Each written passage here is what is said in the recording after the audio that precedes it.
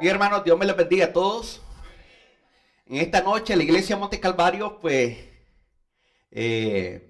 nos regocijamos estar en la presencia del Señor.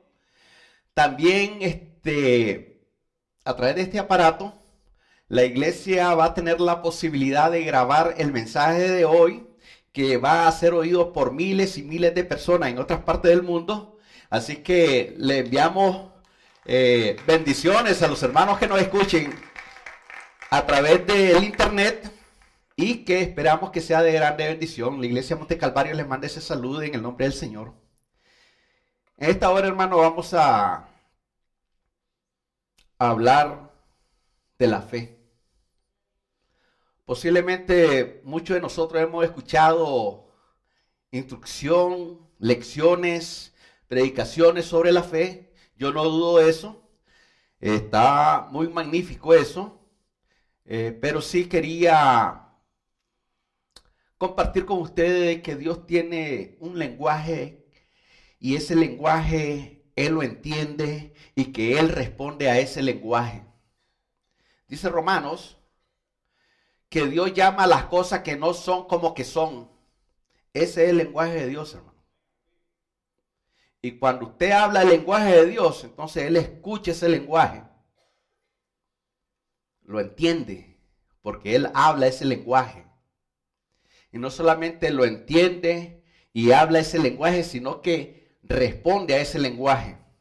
En esta noche vamos a hablar, no precisamente del lenguaje de Dios, pero sí vamos a hablar acerca de la fe que agrada a Dios. ¿Alguna vez usted se ha preguntado acerca de que si su fe agrada a Dios? ¿O nunca lo ha hecho?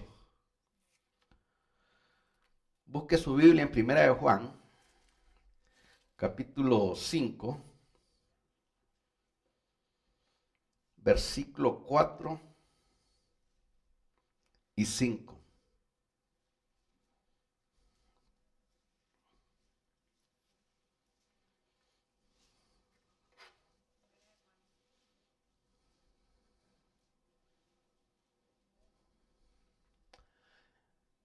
Escuche con atención o lea con atención lo que dice ahí Primera de Juan capítulo 5 versículos 4 y 5. Porque todo lo que es nacido de Dios vence al mundo. Y esta es la victoria que ha vencido al mundo, nuestra fe. ¿Quién es el que vence al mundo sino el que cree que Jesús es el Hijo de Dios? Se lo vuelvo a repetir. Primera Juan, capítulo 5, versículos 4 y 5. Porque todo lo que es nacido de Dios vence al mundo. Y esta es la victoria que ha vencido al mundo, nuestra fe. ¿Quién es el que vence al mundo sino el que cree que Jesús es el Hijo de Dios? Padre, en esta tarde, Señor, vamos a meditar en tu palabra. Yo te pido, mi buen Señor, de que esta buena palabra tuya, Señor, venga a nuestros corazones, venga a nuestra vida, fortalezca nuestra fe, porque aquí hemos leído que todo aquel que ha nacido de ti, oh Dios, vence al mundo. Y agrega que esta es la victoria que ha vencido al mundo, nuestra fe, esa fe que tú has depositado en nosotros. Gracias, Señor, por ser el constructor de la fe. Y tú das la respuesta acerca de quién es el que vence. Aquellos que creen que Jesucristo es tu Hijo, oh Dios. Gracias, Señor, entonces a esta hora, y te pido que hables al corazón, que hable a las vidas, que levantes los ánimos, que motive nuestra fe, Señor, para que ella pueda ser, Dios Santo, ese instrumento que necesitamos en nuestra vida, Señor. Necesitamos, Dios Santo, tener fe en ti, Señor, poner nuestra confianza en ti, de tal manera que podamos, Dios Santo, acercarnos confiadamente al trono de tu gracia, Señor, creyendo, Señor. Y a esta hora, Señor, te pido que nosotros podamos, con la fe que tú has dado, Señor, a cada uno de nosotros, que podamos, Dios Santo, con esa fe, agradarte, Señor. Que muchas veces la fe que tenemos no te agrada para nada, Señor. Porque estamos pidiendo cosas, Señor, que no necesitamos, cosas que tú ya sabes cuáles son las cosas que necesitamos y a esta hora, Señor, yo te pido entonces que nosotros podamos ser instruidos, Señor. Que seamos instruidos como iglesia, Señor, y también aquellos hermanos y hermanas y amigos que nos podrán escuchar, Señor, este mensaje, Señor, que tu palabra hable a su vida de tal manera, Señor, de que esa fe de ellos también sea recompensada, Señor. En el nombre de Jesús, Señor, amén.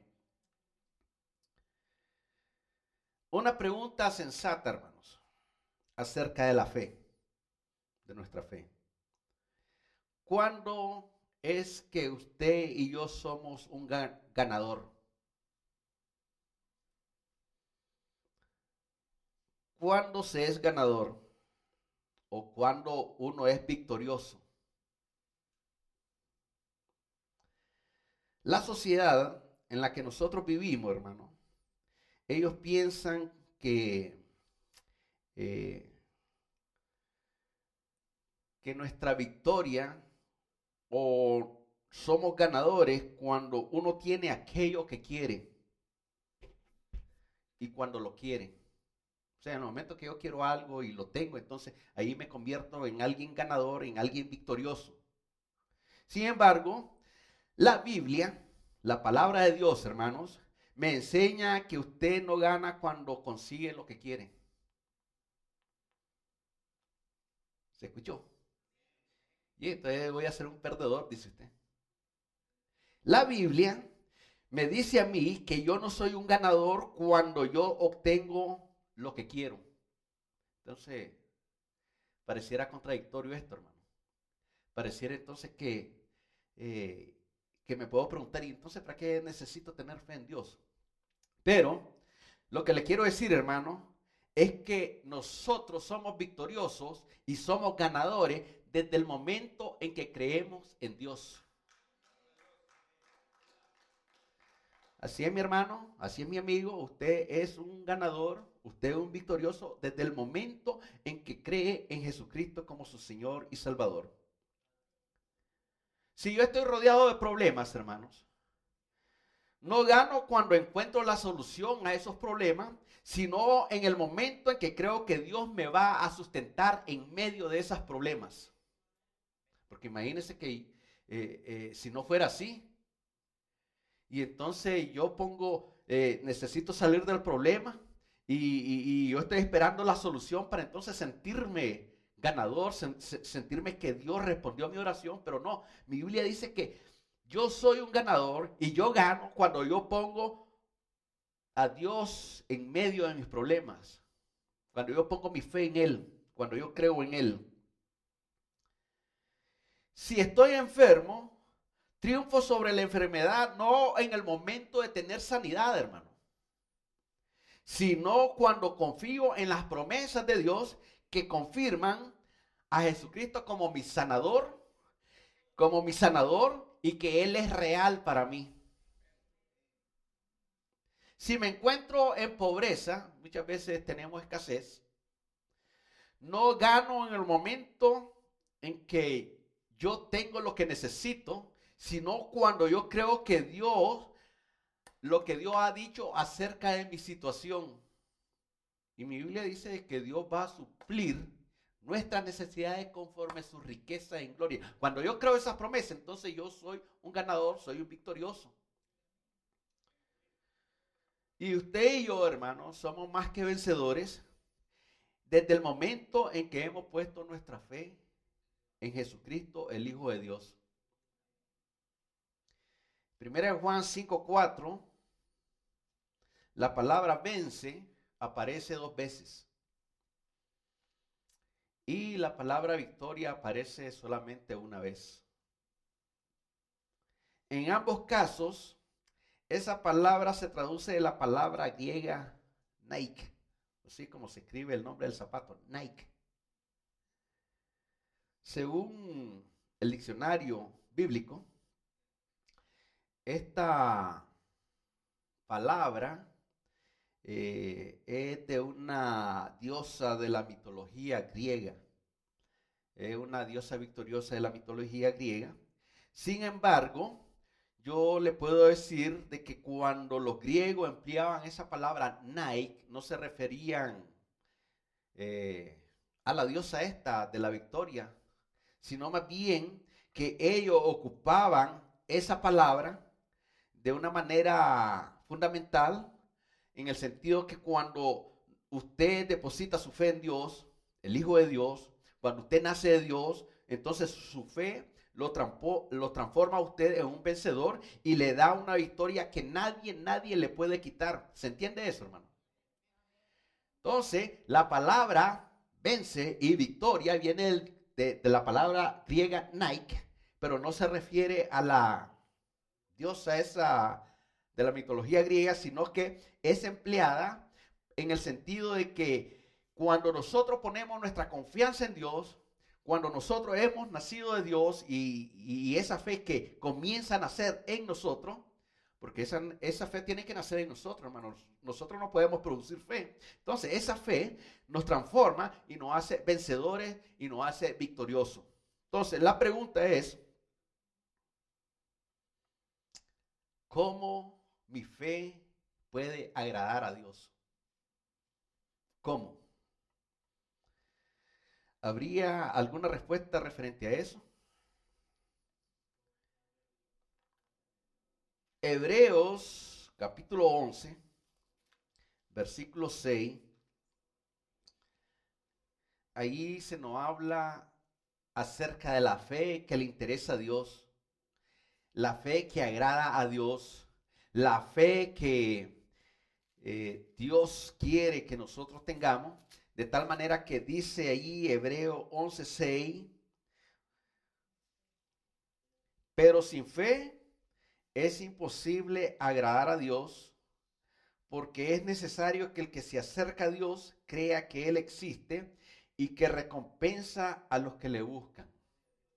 Este versículo, hermano, es un versículo que le interesa a Dios, que usted y yo entendamos las tres cosas que encierra ese versículo, porque esas cosas que encierra este versículo, hermano, son las cosas que agradan a Dios.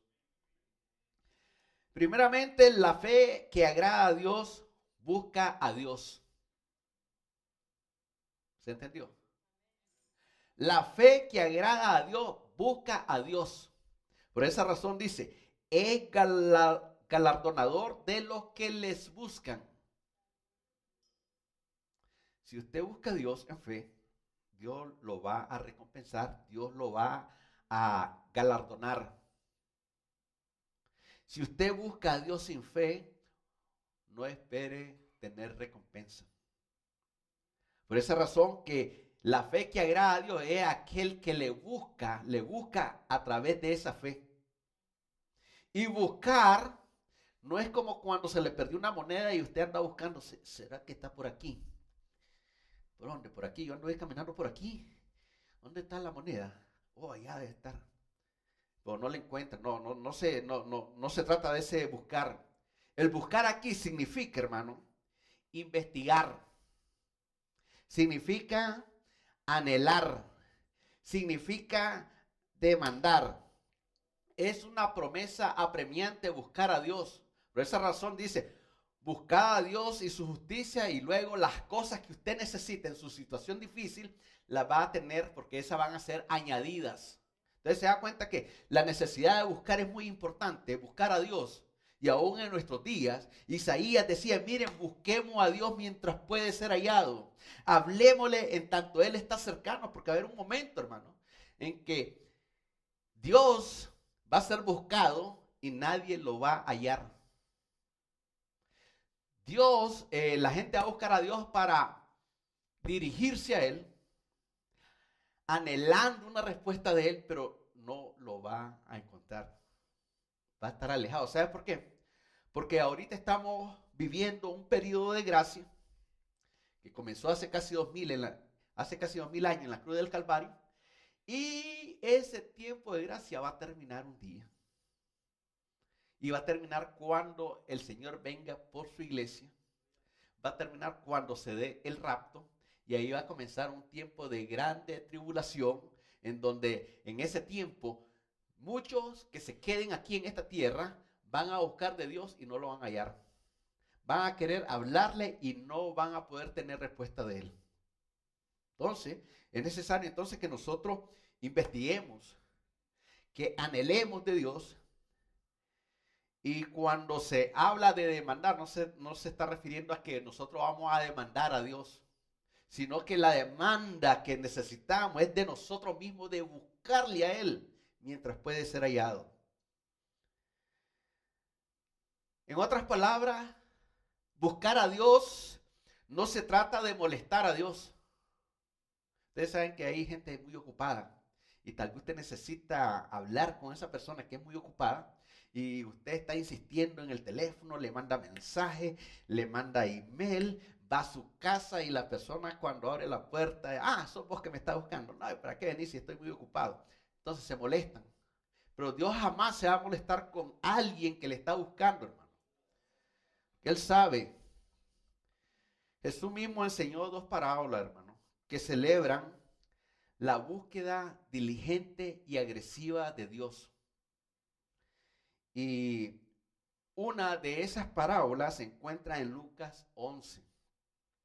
Mire, esa búsqueda es diligente. ¿Qué es algo diligente? ¿Qué es algo agresivo? O sea, nosotros tenemos que insistir, hermano. Cuando vamos a buscar a Dios, lo vamos a hacer en oración y lo vamos a hacer con fe. Entonces, de una manera insistente, nosotros vamos a anhelar esa comunicación con Dios porque ese es el lenguaje de Dios. Ese es el lenguaje que Él entiende y el lenguaje que Él responde. Entonces, oiga lo que dice Lucas capítulo 11, versículo 5 en adelante. Les digo también, ¿quién de vosotros que tenga un amigo va a él a medianoche y le dice, amigo, préstame 3 panes porque un amigo mío ha venido a mí de viaje y no tengo que ponerle delante? Y aquel respondiendo desde adentro le dice, no me molestes, la puerta ya está cerrada y mis niños están conmigo en cama. ¿No puedo levantarme?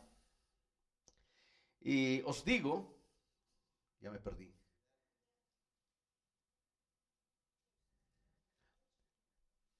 Mis niños están conmigo en cama, no puedo levantarme y dártelos. Os digo que aunque no se levante a dárselo por ser su amigo, sin embargo, por su importunidad se levantará y le dará lo que necesite.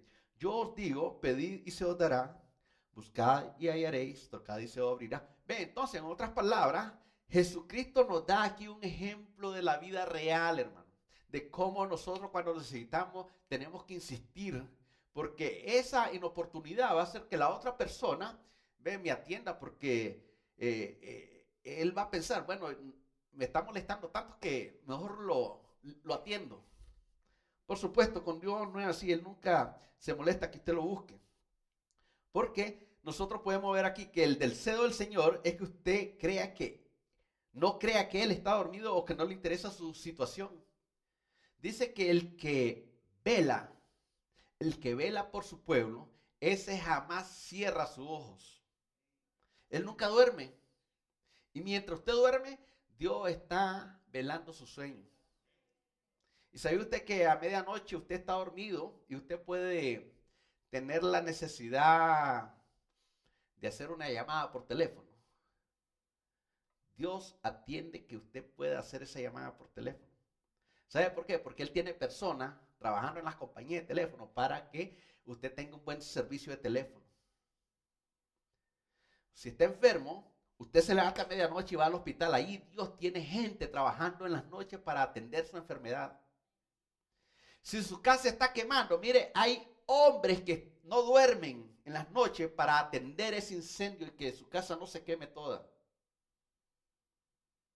Entonces, eso es lo que nosotros conocemos aquí en la tierra. En lo espiritual, Dios tampoco se duerme. Entonces no podemos decir, bueno, hoy no voy a orar porque ya son las 12 de la noche y el Señor ya debe estar cansado, debe estar dormido, debe estar atendiendo a otros hermanos que están orando. No, Él está atento las 24 horas del día. 24/7, dice la hermana. Y Él está anhelando que usted le busque. Él desea que cuando usted le busque a Él, usted no sienta vergüenza. Imagínese yo ir a molestar al vecino a medianoche, yo voy con toda la pena del mundo, porque yo sé que está descansando, yo sé que a lo mejor está durmiendo y entonces yo lo voy a levantar, pero no, con Dios no es así. Ustedes búsquenme sin ninguna vergüenza, ustedes me van a buscar con insistencia, con esa inoportunidad, porque yo estoy atento al clamor del pueblo. Entonces, el salmista conocía muy bien a Dios y dice, Jehová, esté atento tu oído al clamor de tu pueblo. Y Dios cumple sus promesas. El versículo 8, os digo que aunque no se levante a dárselo por ser su amigo, sin embargo, por su importunidad se levantará y le hará todo lo que necesite. Esa es la parábola. Ahora, la palabra insistencia, la palabra importunidad, viene de una palabra griega que significa sin timidez. ¿Cuántos son tímidos aquí? Tímidos. O sea, son penosos. ¿Ah? ¿Cuántos son tímidos? Tímidos. Mire, yo a los hombres no le creo que sean tímidos. ¿Cómo enamoraron a su esposa? Digo? O la hermana, tuvieron timidez cuando su esposo, o el que es su esposo hoy, le dijo, mira, ¿querés ser mi novia? ¿Verdad que no? Usted se puso alegre. Mire, si nosotros notamos algunas cosas en esta parábola, nosotros vamos a ver que el deseo de Dios quiere inculcarnos ahí osadía al pedir.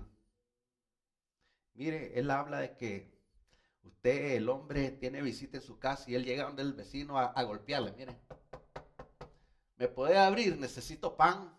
Alguien vino a mi casa y no tengo nada que darle. Entonces, eso es osadía, hermano. Osadía no significa, como dicen algunos hoy día, usted pídale a Dios lo que usted quiera y Él se lo va a dar. No se trata de eso. O declárelo.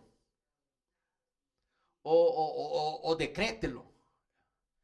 Eso no está bien.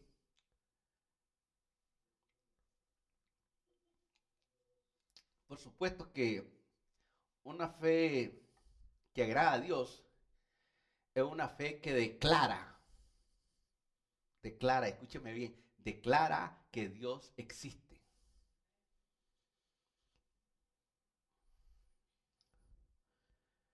Cuando nosotros vamos al diccionario y buscamos esa palabra osadía, valentía, sin timidez, y nosotros la discernimos, nosotros vamos a encontrar grandes, como le dijera, verdades importantes.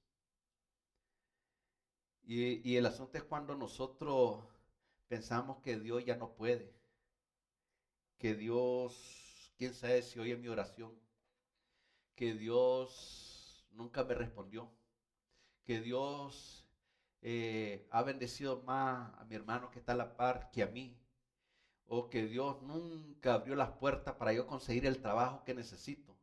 Pero déjeme decirle algo, que Dios ha estado ahí todo el tiempo y Él está esperando que usted le busque y que le busque con fe, sin timidez, sin ninguna vergüenza, que usted sea inoportuno, que sea insistente. Una fe que agrada a Dios es que usted y yo tenemos que creer que Él existe. Si no creemos que Él existe, entonces ¿para qué buscarlo?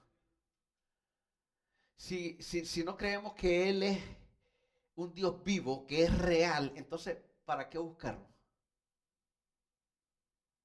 Yo busco a Dios cuando creo que Él existe, que Él oye mi petición, que Él puede responder lo que yo necesito, Él me puede dar esa respuesta. Y entonces Él se agrada de que nosotros creamos que Él existe.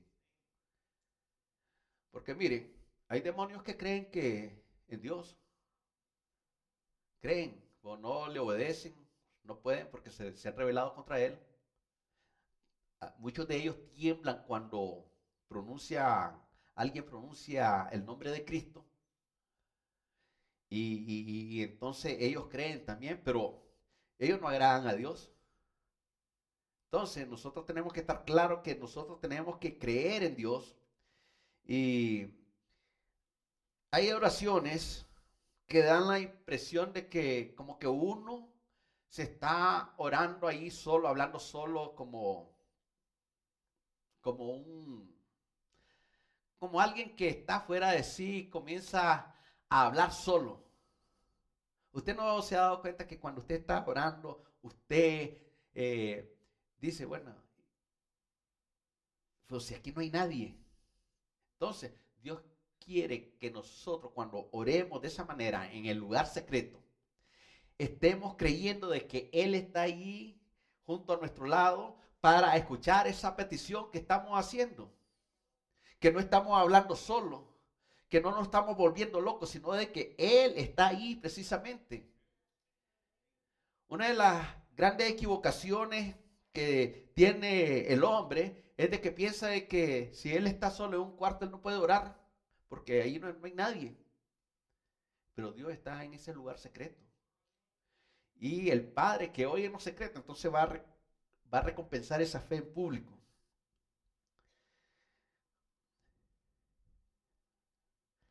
Las filosofías modernas, pues, eso quieren que nosotros creamos que usted se mete al cuarto, ahí no hay nadie, porque no mira nada. Pero Dios está ahí, esperándolo. No ha venido mi hijo, estoy esperando. Mire, alguien contó algo acerca de la oración privada. Y esta persona todos los días oraba a Dios, tenía su lugar secreto donde oraba a Dios. Y por razón de la vida, un día no fue. Después el día siguiente dijo, no, mañana voy. Y así pasó como una semana. Pero después el Espíritu de Dios redarguyó esa vida y le dijo, hijo, tenés que buscar mi rostro en oración. Tenés que buscarme, anhelarme. Ya tenés una semana de no ir al lugar secreto.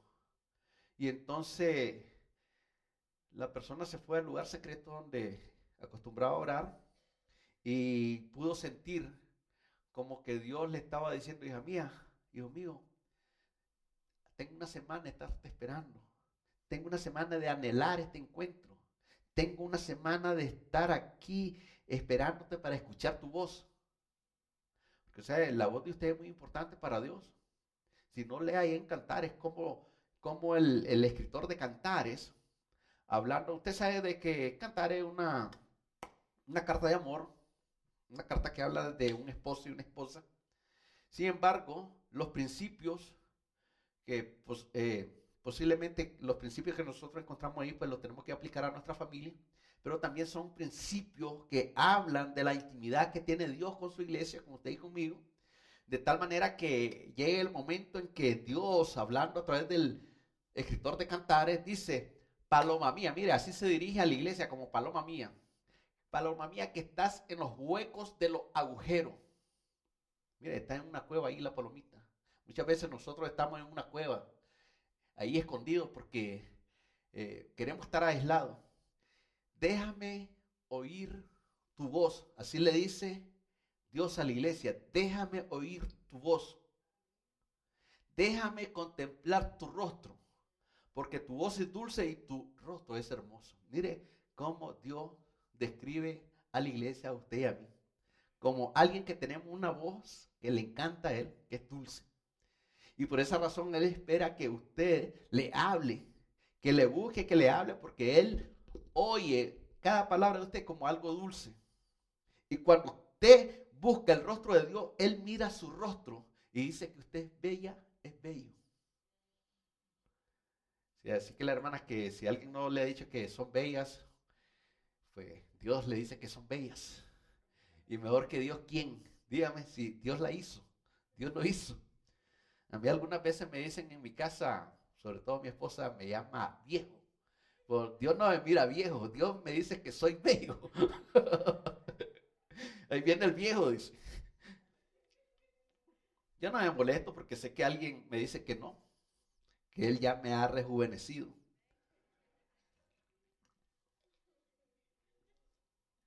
Yo sé que para nosotros, hermano, no es problema ir al lugar secreto. Sabemos que Dios nos escucha, que Él está ahí. Como cristianos nosotros profesamos nuestra fe en Dios por medio de Jesucristo y eso nos hace sentir seguros. Tenemos seguridad de que sí, en el momento que nosotros buscamos a Dios, en cualquier circunstancia, Él está ahí. Una cosa muy importante es de que nosotros, de nuestro punto de vista, Él existe. No vemos, yo no miro el aire, pero el aire existe. Yo lo respiro, no lo veo, pero Él existe. Dios existe. Él está aquí, Él está en cualquier lugar que nosotros podamos ir. Ahora, el asunto es cuando estamos bajo presión, hermano. Que estamos desesperados. Porque las presiones nos desesperan, hermano. Nos desesperan y creemos que esas circunstancias nunca van a terminar y que necesitamos urgentemente que Dios haga algo por nosotros. Es como, por ejemplo, yo no sé nadar, hermano. Y cuando he ido a la piscina con mis hijos, miren, una vez fui allá a Edmonton, me dieron que me trepara allá en la resbaladero ese que es como colocho. Y va a salir uno a una piscina que es como de aquí donde están el vidrio eso. Y yo me hundí ahí, mire, y yo buscaba desesperado cómo salir. ¿Sabes por qué tuve que montarme eso? Porque mis hijos estaban insistiendo. No, yo no soy para eso. En primer lugar, fíjese que después me monté en el resbaladero ese que tiene como 100 metros, está inclinado así. Yo sentía que me moría, que el alma se me salía. Yo les recomiendo que no se suban, hermano. Cuando vayan al Calgary Park, miren, no se monten en esas cosas en el barco, no se monten. Parece que usted se va a salir. Hermana Rina, usted se montó en el barco. ¿Le gustó mucho?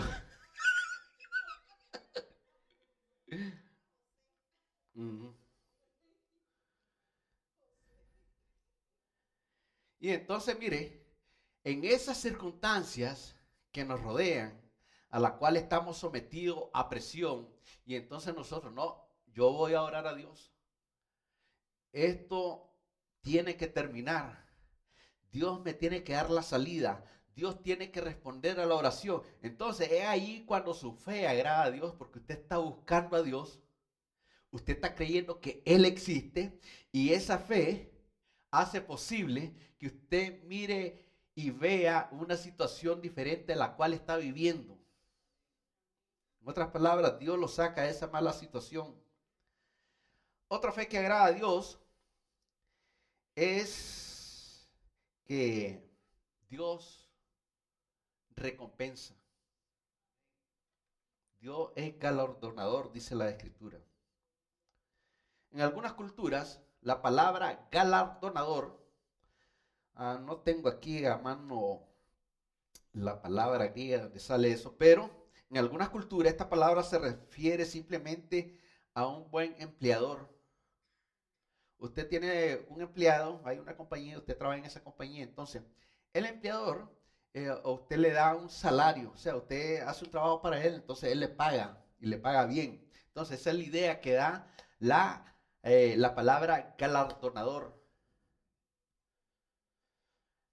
Cuando Abraham fue llamado por Dios, él tuvo que caminar en fe, una fe que agrada a Dios, una fe que le cree a Dios, una fe que hace posible que Dios opere en la vida del hombre, de tal manera que Dios le dijo a Abraham, camina delante de mí y sé perfecto. ¿Qué significa caminar delante de Dios y ser perfecto? ¿Será que ya no voy a fallar? ¿Será que Dios me llamó a caminar delante de Él y entonces yo ya no voy a pecar ni voy a fallarle? No. La perfección se habla de estar dispuesto a hacer una buena obra para Dios. Para nosotros hacer una buena obra para Dios necesitamos fe. Por esa razón es que necesitamos caminar delante de su presencia. ¿No se entendió? Ok, entonces miren, tenemos que agradar a Dios con nuestra fe porque Él es galardonador.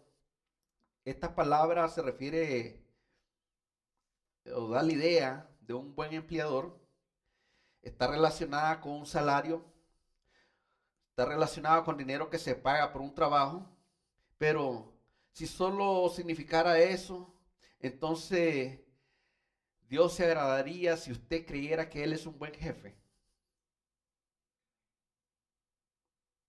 Se lo voy a volver a leer para que no entendió la idea. Si solo significa eso, de que nos da la idea de que hay un buen jefe que paga bien, entonces si solo significa eso, entonces Dios se agradaría si usted creyera que Él es un buen jefe. Sí, por supuesto, pero va mucho más allá de creer que Dios es un buen jefe y que paga buen salario, hermano. Va mucho más allá de eso. ¿Sabe por qué? Porque galardonador es mucho más que una compensación, es mucho más que una recompensa. Le voy a leer lo siguiente. Es más que el reembolso del valor de lo que se recibe. Por ejemplo, mire, hace poco hice unas compras para la iglesia. Entonces yo le traje los recibos a aquel hermano tesorero. Él me reembolsó ese dinero. Entonces yo le estoy sirviendo a Dios. Entonces la idea del galardonador dice que es un buen jefe que paga un buen salario. Entonces yo le sirvo a Dios. Entonces él me da un cheque a mí. No, no, no. No, no, es mucho más que eso. Oiga lo que dice Efesios capítulo 3, versículo 20 y 21. Esa palabra galardonador es lo que aquí quiere significar. Busque Efesios 3, 20 y 21. Y a aquel que es poderoso para hacer, ¿qué? Todas las cosas mucho más abundantes. Mire, y aquel que es poderoso para hacer todas las cosas mucho más abundantes de lo que pedimos o entendemos, según el poder que actúa en nosotros, a Él sea gloria en la iglesia, en Cristo Jesús, por todas las edades, por los siglos de los siglos. Amén. Mire, hoy veníamos de traer aquí a las hermanas Elizabeth y Marta. Y nos estaba diciendo el hermano Roque que hermana Tere va a tener que regresarse a Nicaragua porque le dijeron de que su hija, Erika, ¿cuántos conocen a Erika? Erika, se llama tu hermana, Erika. Ella está embarazada. Ella no podía tener hijos, ya Dios le dio uno, pero ahora está embarazada nuevamente y resulta que la han examinado y son twins, son gemelos los que vienen. Entonces, mire, la muchacha había pasado por años y años que no podía tener un hijo. Dios le da uno y ahora que Dios es poderoso para hacer mucho más abundante las cosas, le está dando dos más. Imagínense qué tremendo eso. Dos más, dos más. Ahora, si nosotros esto que leímos lo vemos desde el punto de vista negativo, entonces la pregunta sería, ¿cómo es posible agradar a Dios cuando creo que Él me da menos de lo que yo le pido? Mire, la Escritura dice que Él nos da abundantemente y no solamente nos da conforme en que pedimos, sino que nos da mucho más. Entonces, ¿cómo va a ser posible entonces de que yo le estoy orando a Dios, Él contesta mi oración, pero que me está dando menos de lo que yo le estoy pidiendo?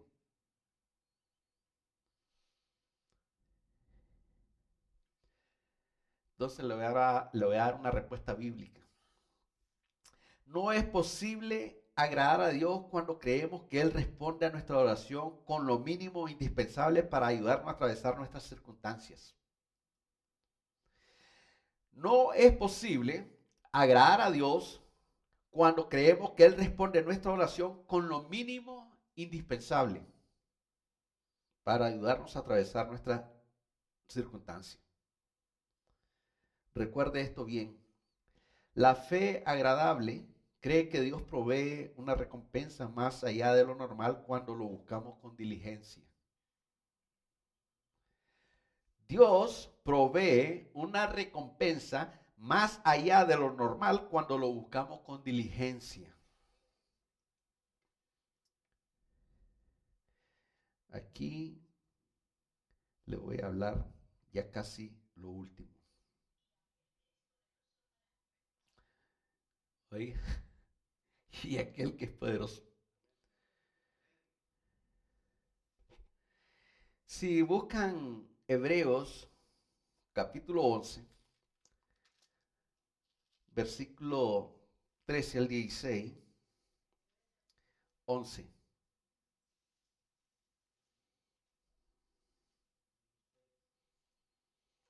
Mire lo que dice ahí. Esta es una letanía extraordinaria de fe. En la fe murieron todos sin haber recibido lo prometido.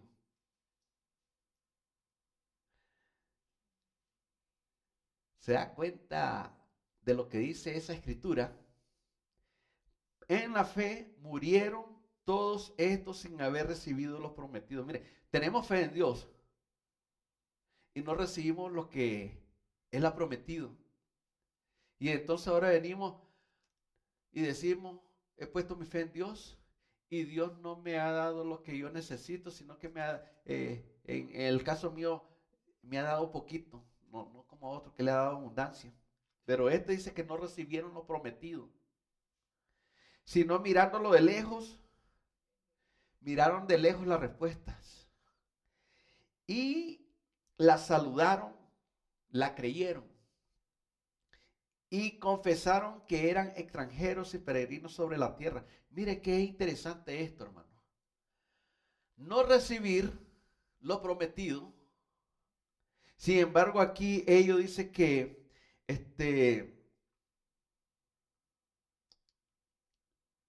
la miraron de lejos, la creyeron y la saludaron. ¿Cómo se explica eso, hermano? La única explicación es la fe. Por la fe usted puede ver las promesas de Dios. Por la fe usted las puede saludar. Por la fe usted las puede creer. Sin esa fe es imposible agradar a Dios. Entonces, mire, si usted memoriza este versículo, si usted memoriza esto que está declarando, si usted ve ese tipo de fe que estas personas que tenían fe en Dios, y usted pone su fe personal, usted se va a ver enriquecido grandemente. ¿Sabe por qué? Porque Dios cumple. Dios le prometió a ellos no pudieron recibir lo prometido, pero lo vieron, lo saludaron y lo confesaron con su boca de que Dios era galardonador de lo que le había prometido. Ahora, mire las características adicionales que nosotros podemos encontrar en estos versículos. Primero, que la fe es segura, hermano. Usted tiene fe en Dios, esté seguro que Dios va a responder. Que las circunstancias le dicen no, pero Dios dice sí. Que los resultados como iglesia no lo vemos, pero Dios dice sí. Que la fe que yo tengo ya pareciera que es tan pequeña que yo ya no resisto más, ya no aguanto más la situación, pero Dios dice que sí, que eso es suficiente. Y mire, tenemos que buscar a Dios con todo nuestro corazón. Hubieron mujeres enfermas de flujo de sangre que buscaron al Señor cuando iba caminando. Y ellas dijeron, si yo por lo menos tocara el manto de su vestidura, voy a ser sanada. Y esa mujer, con esa fe, agradó a Dios, a Jesús. Y el Señor le dijo, tu fe te ha salvado. Una mujer, mire, pagana, estaba buscando a Dios. Ella quería que su hija fuera libertada de demonios. Y ella con su fe agradó a Dios. Y como ella estaba buscando a Dios con una fe que no hablaba el lenguaje de Dios, entonces Jesucristo tuvo que darle una respuesta no de fe. Y le tuvo que decir, no es bueno echar el pan a los perros. Le digo perra. Entonces, que Jesús le diga perra a usted, o Dios le diga un perro o perra a usted, usted se siente ofendido. Pero esa mujer con la fe agradó a Dios. Y ella dijo, aún los perritos comen de la migaja que caen de la mesa de sus amos. Mujer, conforme tu fe sea hecho. Mire, en otras palabras le estaba diciendo, esa fe me agrada, mujer. Te ofendí, te dije perra, pero aún así insististe en que yo bendijera y libertara a tu hija que está endemoniada. Mire, nosotros tenemos que aprender a hablar el lenguaje de Dios a través de la fe, a través de la oración, saber de que la fe es segura. ¿Qué cosa más es la fe? ¿Qué cosa más es la fe? ¿Qué podemos hablar acerca de la fe? La fe es algo que se tiene que aferrar, nosotros agarrarnos de la fe, hermanos. Mire, cuando Jacob peleó con aquel ángel en Peniel, ¿qué es lo que hizo este hombre? Estaba peleando con un personaje, estaba peleando con el ángel de Dios. Él le dijo, no te suelto hasta que me bendiga. Entonces su fe estaba aferrada. Aferrada, nosotros tenemos que aferrarnos. La familia no está bien, pero yo me aferro en Dios, me aferro en las promesas de Dios para que mi familia sea salva. Yo me aferro a Dios para que Dios abra puertas y yo pueda encontrar trabajo. Yo me aferro a las promesas de Dios para que mis hijos puedan ser personas de bien, que estudien, que trabajen, que busquen de Dios. Pero tenemos que aferrarnos. Ustedes en sus países tal vez tuvieron la oportunidad de ver perros con pulgas. ¿Cómo se pegan las pulgas al perro, no? Son parásitos que se pegan ahí para chuparle la sangre. Entonces, nosotros, mire, tenemos que estar aferrados a Dios para chupar la bendición de Él. Él nos quiere bendecir, hermano. Por supuesto, no somos parásitos, somos hijos de Él, pero Él quiere que nuestra fe sea aferrada a Él. Cuando nosotros tenemos una fe aferrada a Él, entonces Dios nos va a decir, miren, como su fe es tan aferrada a mí, entonces ustedes le pueden decir a ese sicómoro, trasládate de ese lugar y trasládate al otro. Eso es fe. Si ustedes están aferrados a la fe de Dios, entonces ustedes le van a poder decir a esa montaña que se mueva y que se quite ese lugar. ¿Cuántas montañas y situaciones difíciles tienes en tu vida? ¿Cuántas montañas no has podido traspasar porque son impedimentos para que tú avances, que tú camines, que tú veas claro el sol del día? ¿Cuántas montañas? Pero Dios dice que tengas aferrada tu fe a Él para que esas montañas que hoy te impiden progresar, que te impiden ser bendecido por Dios, se quiten, se caigan y tú puedas ser un victorioso, un ganador. Esa fe, hermanos, es una fe que confiesa el poder de Dios. Cuando digo confiesa el poder de Dios, no estoy diciendo, hermano, confiese que usted ya tiene el carro. No. Confiese que lo que su pie pise, eso es de usted. No. Es una fe que significa, o sea, el significado de confesar a Dios tiene el significado de compromiso. Tiene un significado de reconocimiento. Cuando nosotros reconocemos que Dios puede, estamos confesando con nuestra fe que Dios puede. Entonces estamos reconociendo de que Él es todopoderoso para escuchar nuestras oraciones. Recordemos que sin fe es imposible agradar a Dios. Y recordemos que Jesucristo dijo, de la abundancia del corazón habla la boca. En su corazón hay abundancia de fe, entonces su boca va a hablar fe. Si en su corazón hay abundancia de fe, usted va a hablar el lenguaje de Dios. Si en su corazón hay abundancia de fe, entonces Dios va a recompensar su fe que lo confiesa a Él. La fe en Dios la tenemos que declarar con claridad.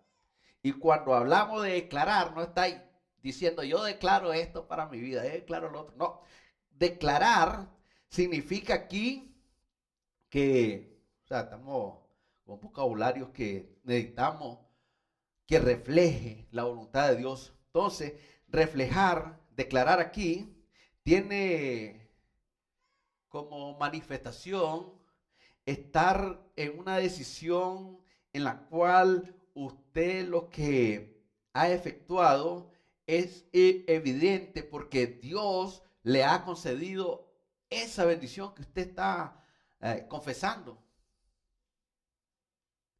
Entonces, eso significa que cuando yo declaro, yo no voy a decir, yo declaro que mi familia es salva. Yo no puedo hacer eso. Mi Biblia dice que si yo creo en Jesús, voy a ser salvo yo y mi casa. Esa es una promesa de Dios. Y entonces yo no puedo decir, bueno, como yo tengo esa promesa de Dios, yo declaro que mi familia es salva. No, yo tengo que venir al Señor a buscarle el lugar secreto y decirle, Señor, trata con mis hijos, trata con la esposa rebelde, trata con el marido inmaduro, trata con mis hijos que son bien testarudos, pero ven a ellos, revélate, señores. Eso es declarar en fe para que Dios opere en la vida de mi familia. ¿Se da cuenta, hermano? Tenemos que declarar con claridad qué es lo que queremos. Es decir, en otras palabras, tenemos que ser específicos. Sí, exactamente. Hey, yo quiero que mi familia sea salva, pero no puedo andar con palabrerías, con palabras vanas en cuanto a que mi familia sea salva. Yo tengo que ser claro, Señor. Así como has tratado conmigo, así como has tenido misericordia conmigo, así como me has salvado, Señor, yo te pido, Señor, de que trate con mi esposa, que trate con mis hijos. Ellos son hijos tuyos, también tú lo hiciste. Entonces, Dios va a ver esa fe de usted que se aferra a Él, esa fe que es segura y esa fe que lo declara, que declara el poder de Dios. Tenemos que tener una fe que evoca. ¿Qué cosa es evocar? Evocar. A ver. Evocar, no dice invocar, evocar. ¿Ah? Recordar. Mire, recordar, significa evocar. Cuando nosotros venimos a Dios, no importa las circunstancias que nosotros hemos pasado, que estamos viviendo en el momento, recordemos lo que Él ha hecho a favor nuestro siempre, hermano. El salmista decía lo siguiente, se lo voy a buscar.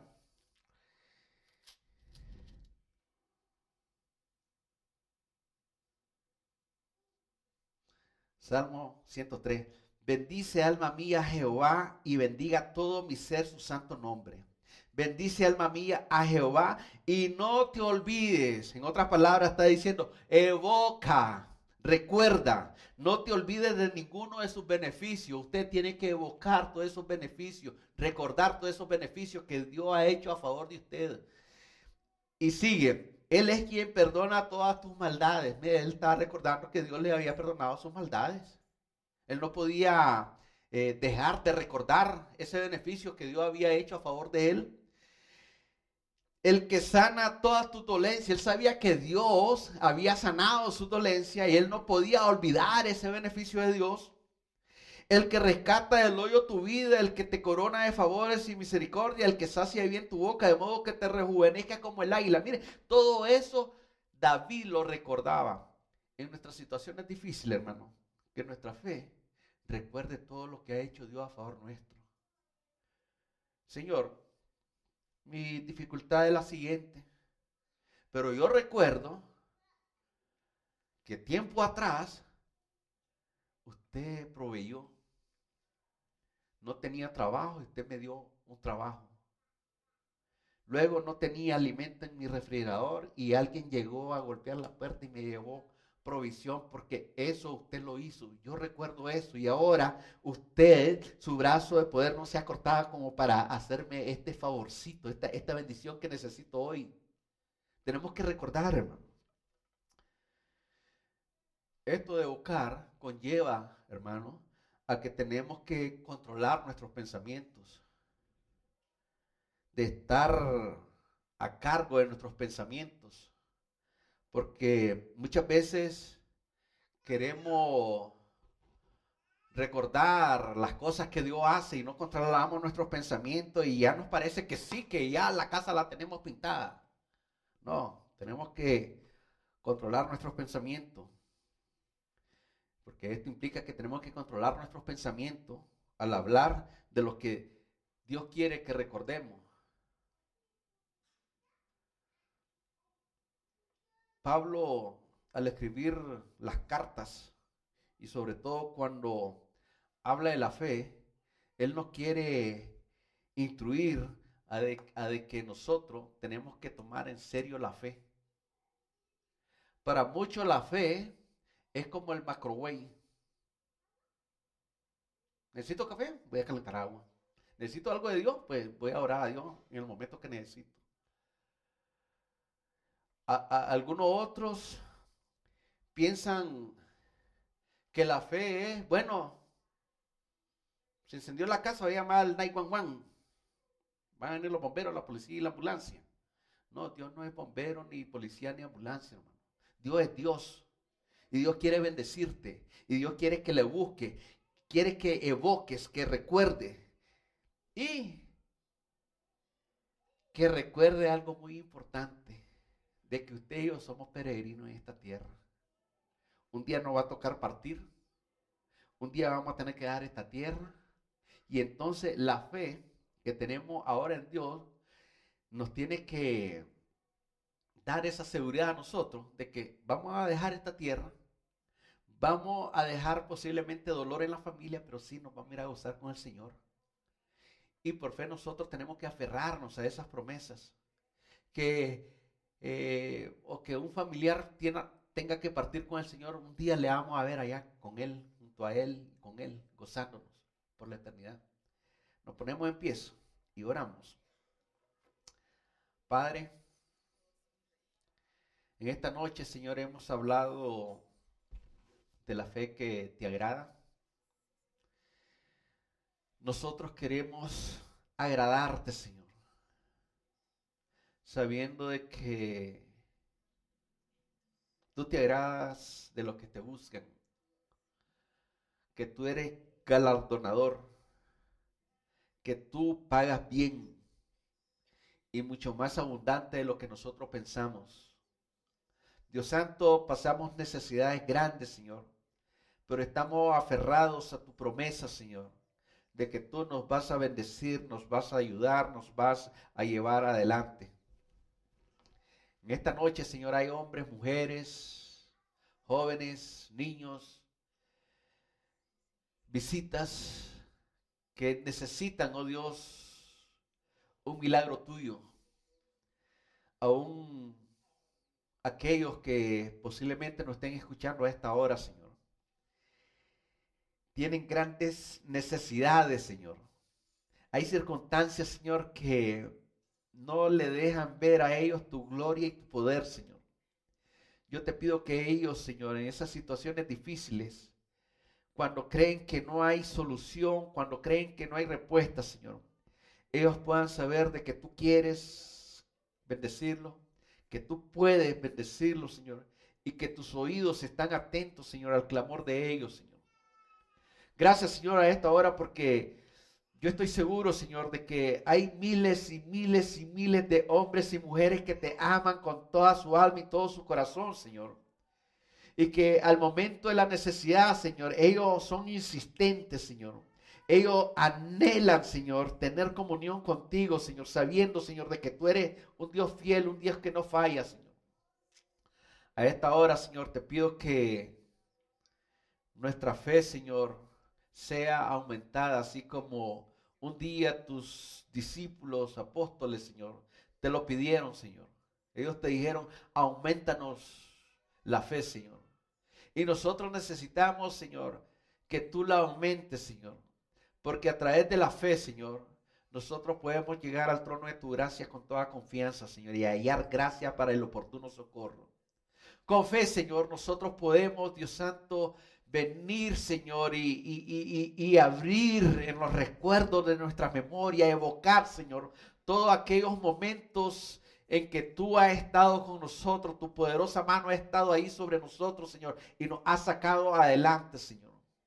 Podemos evocar, como decía el salmista, de que tú eres el que ha perdonado todas nuestras maldades, nuestras iniquidades. Que eres, Señor, el que nos ha rescatado del hoyo, Señor. Que eres el que nos sacia de bien nuestra boca y que nos rejuveneces como el águila, Señor. Aquí hay hombres y mujeres, Señor, que están necesitando, Señor, un toque, una respuesta tuya, Señor, a la situación que viven, Señor. Yo te pido, Señor, de que tú pongas, Señor, en los corazones, Señor, esa seguridad, Señor. Esa seguridad que nos hacen vencedores, que nos hacen victoriosos, Señor. Porque somos victoriosos no cuando recibimos lo que esperamos, sino que somos victoriosos desde el momento en que nosotros ponemos nuestra confianza en ti, oh Dios. Nuestra familia, Señor. Te pedimos que la salve, que trate con cada uno de los miembros, Señor. Nuestra iglesia, Señor, necesitamos que tú toques, Señor, cada vida, cada corazón, Señor, para que podamos caminar con fe, en fe, porque tu palabra dice que el justo por la fe vivirá, Señor. Y tu palabra me dice, Señor, que en mis necesidades tú estás ahí como poderoso gigante, Señor. Tu palabra me dice, Señor, que tú no has visto simiente ni justo que mendigue pan, Señor. Gracias, Señor, por esas provisiones que da a nuestra vida, a nuestra familia, a la iglesia. Yo te pido que bendigas, Señor, a los amigos que están oyendo el mensaje, que toques sus vidas, Señor, que llegues a sus corazones de tal manera que ellos puedan, Dios Santo, buscarte, Señor, y que ellos puedan ir a una iglesia que les toque cerca, donde se hable tu palabra, Señor, donde se hable la sana doctrina, Señor. Bendito y glorificado seas por los siglos, Señor. A esta hora, Señor, te damos gracias, Señor, en el nombre de Jesús, Señor, y te pedimos que su Santo Espíritu, Dios, siga operando en nuestros corazones, de tal manera, Señor, de que esa fe, Señor, crezca en cada vida, cada corazón, Señor. En el nombre de Jesús, Señor, lo pedimos. Amén. Amén. Dios me la bendiga.